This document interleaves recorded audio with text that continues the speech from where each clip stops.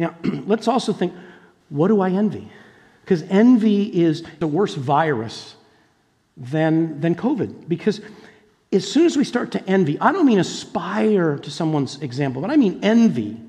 Kind of like, oh, I should have that. And God, I feel ripped off because I don't have that. Then we will be completely miserable until we get it. And if we ever do get whatever we envy, then we'll begin envying the next thing. And then it just repeats and it spirals. Hello, and welcome to the FBC Sermon Podcast. Today's sermon is entitled, When You Feel Like Giving Up, and was based on Psalm 73. We hope you enjoy today's sermon.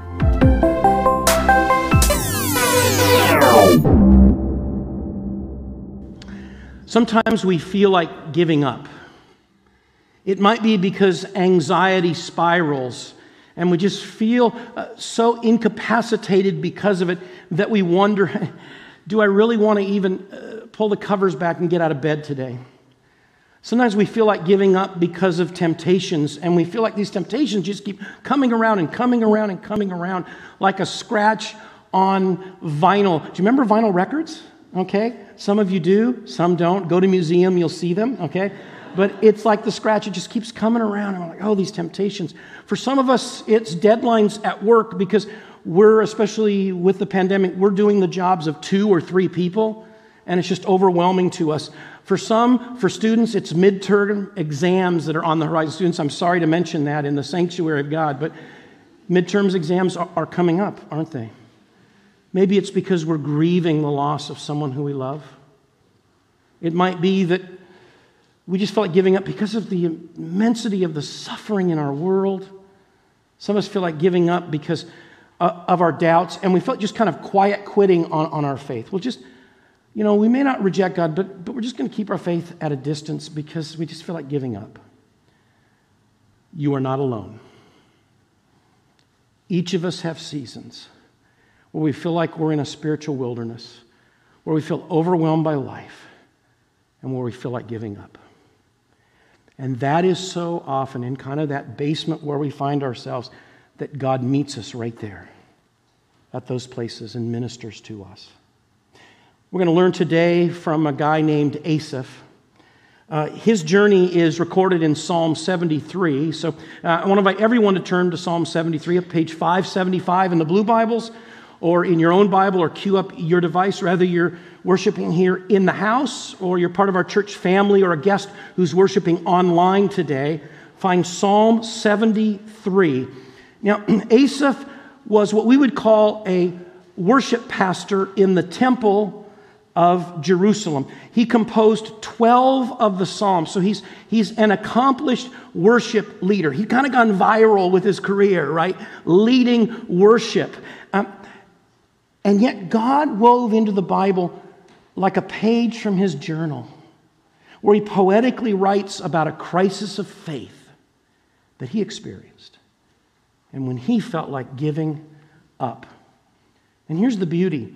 The fact that God wove this into Scripture, the Hebrew people would sing this. Imagine singing as worship songs a psalm about somebody who writes transparently, I really felt like giving up on God.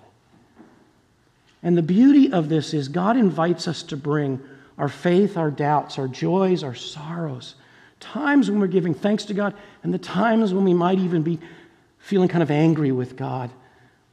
I pray that in our relationship with God and as a church community, we'll have a culture where church is the safest place on earth for us to be real, with our joys, our sorrows, our faith, our doubt, the good times, the bad times, and in community together, we'll walk alongside each other. And so in Psalm 73, join me in verse 1, where Asaph begins, "Surely God is good to Israel, to those who are pure in heart. Oh, but as for me, my feet almost slipped, and I nearly lost my foothold." Asaph begins by saying, God is good. Oh, surely, certainly, no doubt God is good. But I struggled to believe that for a season of time in my life, just like all of us in different seasons of our lives. When we see what's happening in our lives or people we love or our world, we say, God, you're not looking like you're so good. And there's mystery. And Asaph describes this crisis of faith by saying, I began losing my foothold. A foothold's really important, isn't it? A few years ago, it was actually the last Sunday, Monday, and Tuesday before the pandemic shut everything down, all right? That's how we mark time now, isn't it? You know, it's like, ancients used to say when the creek overflowed. Now it's like when the pandemic began, right? And so I was at a Vision New England retreat, and it was a beautiful conference center, and I was going from lunch to my room, and the shortest path was this back way. And as you know, in New England, in the winter, back ways are not the wisest to take. And I stepped out of this back pathway, which was basically metal steps. And I took the first step, and my feet came right out from under me because it was a sheet of ice. And you're listening to me preach this morning when I did that, right? It's like, duh, Greg. But I wanted to save 38 seconds. I step up, and my feet come out from under me. The next morning, probably over a third of my back was covered with this huge bruise. I was so sore. I fired my laptop up because I was carrying my computer back, and my screen had broken, and it was giving kind of this psychedelic colors and everything. And I was hurting for weeks. See, when we lose our foothold, it can be really damaging. It can even be deadly. Probably all of us know that from slipping, or rather it's on ice, or rather it's in our car when we hit black ice. And what Asaph's really saying is, it's like somehow I reached this place where I didn't notice the ice and my feet began to slip out. From the foothold of my faith began to slip out from under me. Isn't that descriptive? Well, why? What was it that caused him to begin to lose the foothold of his faith? In verse 3, he says, well, I envied the arrogant when I saw the prosperity of the wicked. See, they have no struggles. And their bodies are healthy and strong, and they're free from all the kind of burdens that are common to people. What Asaph's really saying is, if wicked people prosper, if injustice seems to be winning, why bother with faith? If wicked people seem to be happy and doing better than me, why should I bother to live in the midst of God's loving, gracious boundaries? Why don't I just go live like the rest of the world? But here's a question. Is this an accurate perspective? See, Asaph has myopic vision. He has a blurred vision because there's a great difference between the image we see at a distance and the reality that we see close up. We live in an image-driven culture. Think about it. We fawn over beautiful celebrities or famous athletes or influential creative business people or media influencers. Or we can even look at our neighbor and say, oh, look at their family. Look at their house. Look at their career. And we can begin to envy.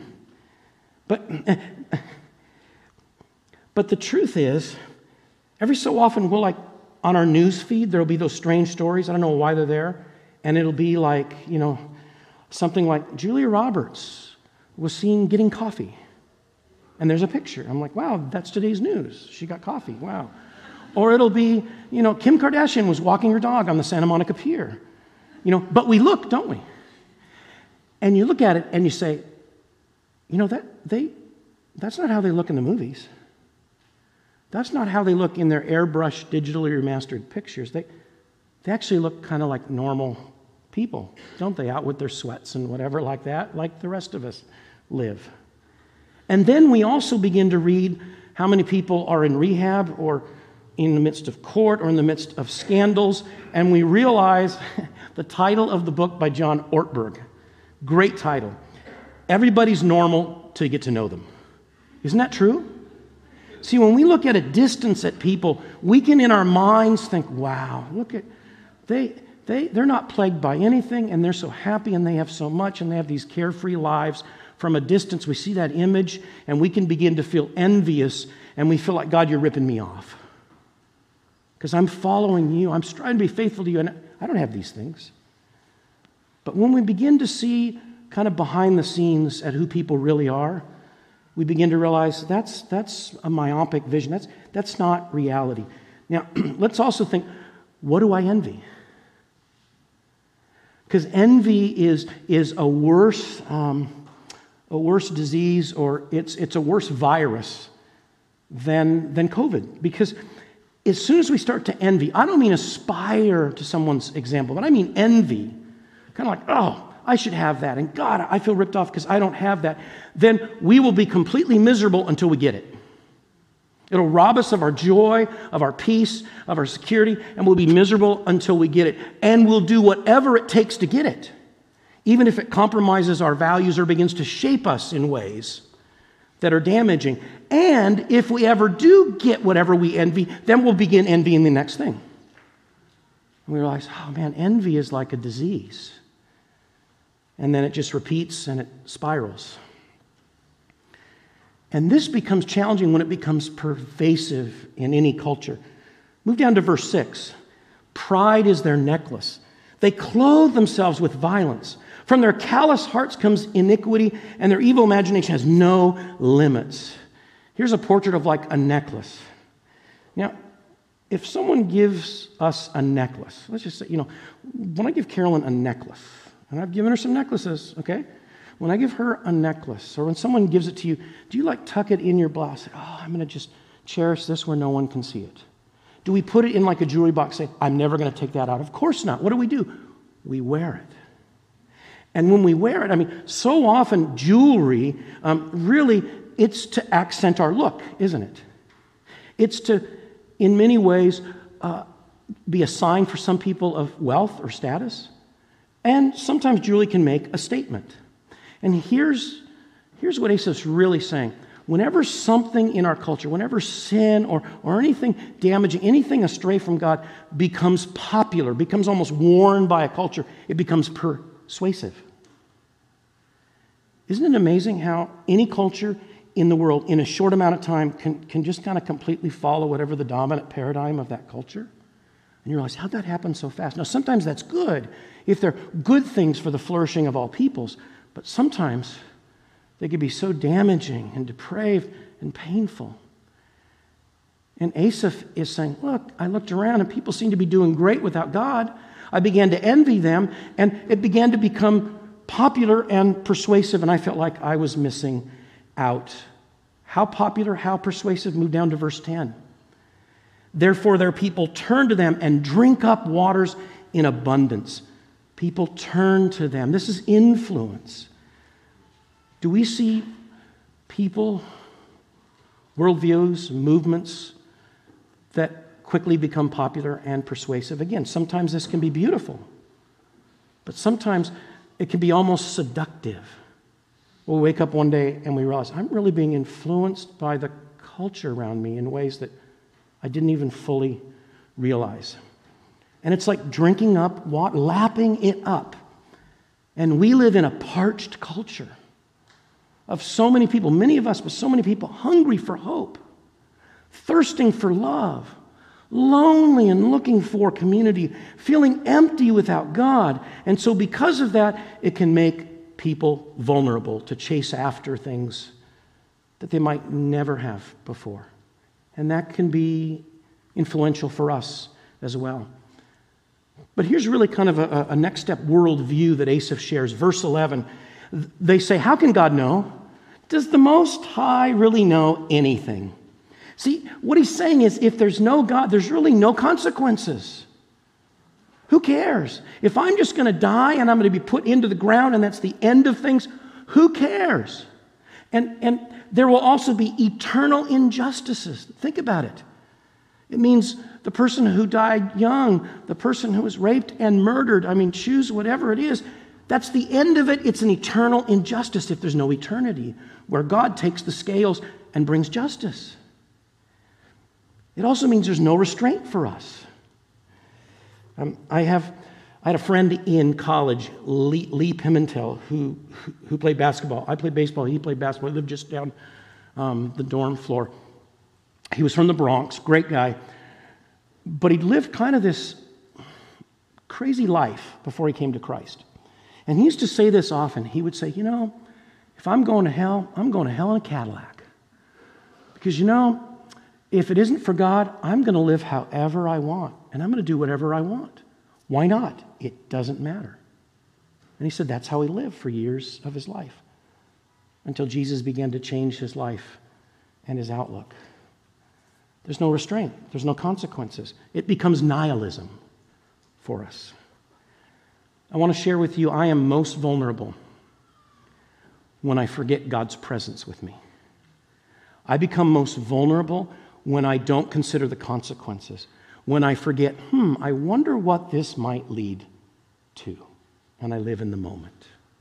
And I forget that we're part of this bigger, I'll say meta-narrative of the story of God, where who we are and what we do matters, here and now and for eternity. And so now Asaph begins to question, was my faith even worth it? Why bother? Verse 13, surely in vain I've kept my heart pure and washed my hands in innocence. All day long I've been afflicted. Every morning brings new punishments or new affliction. What he's saying is, has my faith just been in vain? Has it been worth it? It would be like us today saying, is it really worth it to follow Christ? Is it really worth it to work hard, to take off a cultural lens and put on Christ's lens and see the image of God in every person I meet who has equal dignity and value? Is it really worth it to do that? Is it worth it to really care for the poor and work toward justice? Is it really worth it for me to remain faithful in my marriage? Is it really worth it for me to make sacrifices, to be generous, to follow in the footsteps of Christ? And really, if we're beginning to think it's in vain, and this is what Asaph's really saying, I wasn't getting from God what I thought I deserved. That's what happens when we say, is my faith in vain? God really wasn't delivering to me what I thought I had earned from God. So here's the question, is my faith more about God serving me? God, you're my sugar daddy, and if you deliver this list of things to me, then I will follow you. We've probably all been in a relationship where we were used. It's toxic, isn't it? And God says, I love you too much to let us have a toxic relationship where it's only about God the genie, rub the bottle, if you don't deliver, I'm gone. That's not a real relationship. And that will shape us more self-centered. And it will mar the image of God within us and damage our witness, as opposed to being more Christ-centered in our lives. See, is our faith about, God, you need to be serving me, or me, God, I want to be serving you? Not to earn anything, but because I want to be shaped more like you. And I want the world to see who you really are in a culture where there's been so much marring and damage and a witness of who Jesus really is. Here's the question, is God a means for us to get to something? Or is God the ends? Where we say, God, you are enough. Now guide me to honor you in this world. We will spend the rest of our lives. If you think I have that wrapped up, no way. See, we will all be on that daily journey of discerning, God, how can I find my greatest pleasure, my greatest heart's affection, my greatest sense of calling in you? Not as a means so that you will then owe me and you have to deliver, but instead, I will stand on your promises, but God, I trust that you will remain with me and that you have eternal promises for me. And help me to be shaped more like you. Well, Asaph also realizes, wow, especially as like a worship pastor in the temple, he realizes, this could really damage some people's lives. Verse 15, if I had said, I will speak thus, or I'll speak like this, I would have betrayed I would have done damage to other people. Let's remember this. Asaph is drawing something out for us, that our life has impact. The next time we're tempted to sin, to transgress, to cross a boundary, and we think it's private, no one will know. It won't make any difference. Remember this. Our lives have a ripple effect in like the pond of our lives. And that everything we do will potentially impact our marriage. It will have generational impact for our children. It could impact our witness with our friends. It could change how people view Christ on our campus or in our workplace. And it can do great either inspiring of people to follow Christ or toxic damage in the church. Is our life more inspiring or more damage because of the way we're living our lives and the things that we're saying? It's an ongoing challenge. Now, aren't you glad God doesn't leave it here? Have a good depressed Sunday, okay? But thankfully, now comes the hinge of the passage. And the hinge, the change point, the trajectory change comes in verse 17. I was thinking all this until I entered the sanctuary of God. Then I understood their final destiny. See, he's changing his lens. He's putting kind of God's lens back on. I think what he's kind of recognizing is, wow, God rescued me by his grace. How could I now give that up? And it says that he entered the sanctuary. Now, we don't know rather that sanctuary means temple worship. He went into the temple. Or rather it means like in the sanctuary of his soul, he's reading scripture, praying. We don't know, but somehow he became centered again with God in his life. Here's what's fascinating. Here's part of this hinge change. Before verse 17, Asaph always refers to God in the third person. He's talking about God. Starting now, after verse 17, he refers to God as you. Huge difference. He's talking about God. Now he's talking to God. And he's wrestling with this with God. What a difference that makes. And so he realizes that there's a huge final destiny that he'd forgotten all about. Once again, I want to share, I am most vulnerable and have made the dumbest mistakes in my life when I've forgotten the consequences, when I've forgotten the future. That's when I'm most vulnerable. Now, here's what's fascinating. See, Asaph outwardly, Asaph would have looked great. He composed, like 13 of the Psalms. He was like a popular worship leader. They probably would have had a concert, in Manhattan for him, right? And it would have gone viral. And yet within himself, he knows, oh God, I'm desperate. I'm feeling like I'm going through the motions, God. But then he has this breakthrough. And he realizes, as a matter of fact, I don't know, but I just wonder if it was in the sanctuary in Jerusalem where he entered into. One of the most important things that happened in the temple were the sacrifices.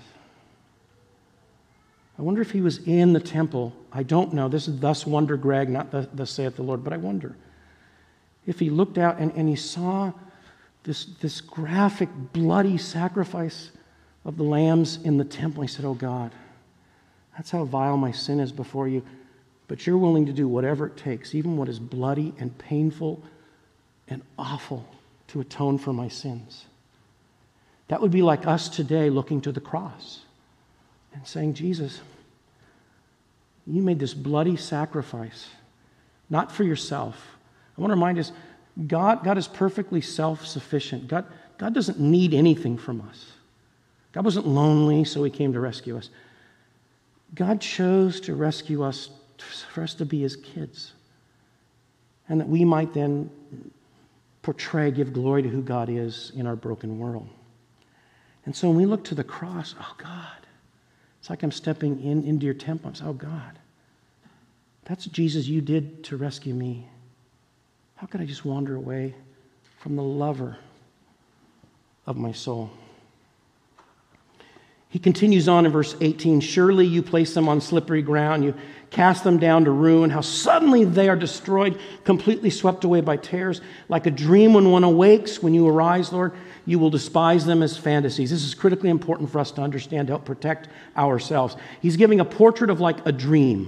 Have you ever had a dream where you wake up and it was so vivid, it took a little while to like, wait, no, that wasn't real.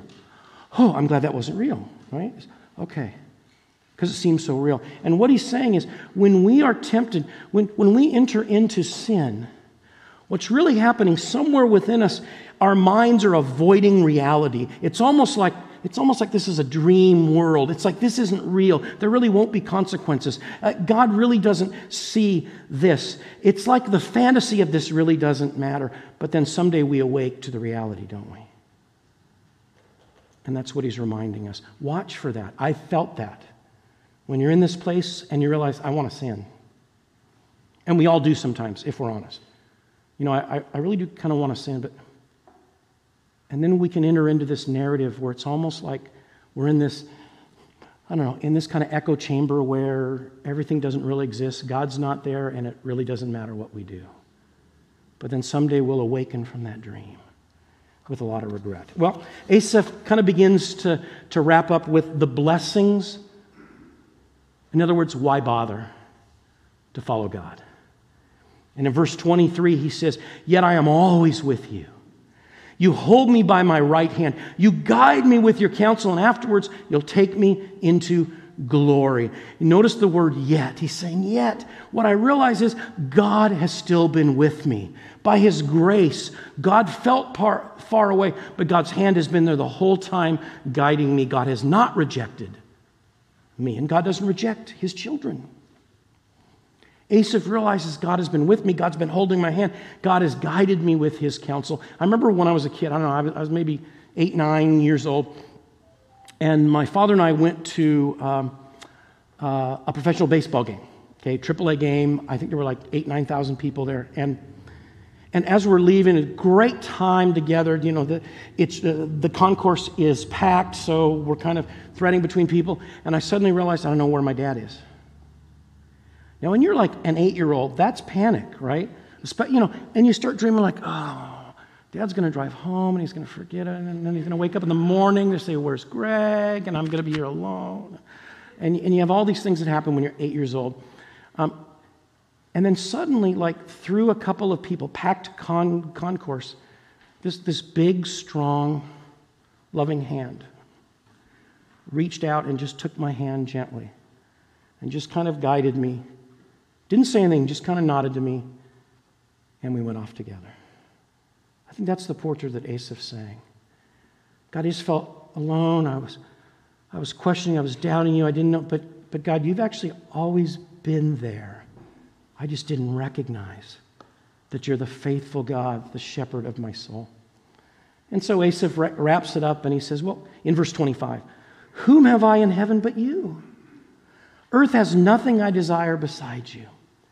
My flesh and my heart may fail, but God is the strength of my heart and my portion forever." What Asaph's saying, and what I believe we can say is, who else? What else? Where else can we go to have the deepest needs of our hearts met? To have strength even when life fails. See, when we fail, our job won't always give us a lot of strength, right? But when we fail, God is the strength of our hearts. Where there's grace, even in the midst of our doubts, like Asaph is sharing with us, that our identity is not about our performance or our appearance or our success, but simply because we're God's beloved kids. And that we have the most certain promises in an uncertain world we could ever imagine, God's presence with us and God's eternal home designed for us. That's the God who he almost walked away from. And he realizes, oh God, how good it is to be with you. And he wraps up beautifully, verse 27, he says, and by the way, I'm going to talk about this. I'm going to share my faith story. I'm going to share my testimony. And God honored it, wove it into Scripture, and 3,000 years later, we're studying it today and we're learning from Asaph. Isn't that beautiful? And the truth is, you have a testimony to share. You have a story to share about what Christ has done on the cross for you. That God is with you even in the painful seasons of life, even though he may not have felt near. That God has been gracious to you and me when we've wandered astray from God. And that God can redeem even painful experiences like Asaph to speak into and to inspire and give hope to people, even 3,000 years later. Do you feel like giving up? Let's remember the consequences. Let's remember God's love, who has not let go of our hands. Let's remember that Jesus knows experientially everything that we go through. If you're grieving, Jesus grieved the loss of his Father. Maybe we're struggling financially. Jesus grew up in a home on the edge of poverty. Maybe we feel work stress. Jesus was a small business owner who had to pay his taxes to Rome, pay a livable wage, have demanding customers. Maybe we're far away from home. Jesus knows what it is to be a refugee and flee to Egypt. Maybe we've had some legal issues. Jesus knows what it is to be executed by the state. Maybe we feel rejected. Jesus knows what it is to be rejected because he reached out to marginalized people. Jesus understands. Jesus knows. Matter of fact, I think Jesus was even sexually tempted. Don't ever think that there weren't women who looked at Jesus and said, boy, this is the only man who's ever really loved me. Right? God knows what we're experiencing and is compassionate toward us. And God's Spirit will guide us day by day, moment by moment. I leave us with this. God's love is the only love that we can't lose.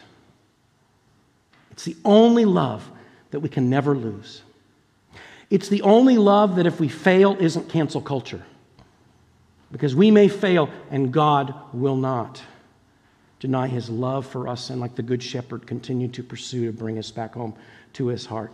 And God's love is the only love that if we die it gets better. Because we'll be in the presence of God. Let's help each other not to give up. And when we do, let's help restore each other as the hands and feet and voice of Jesus with each other.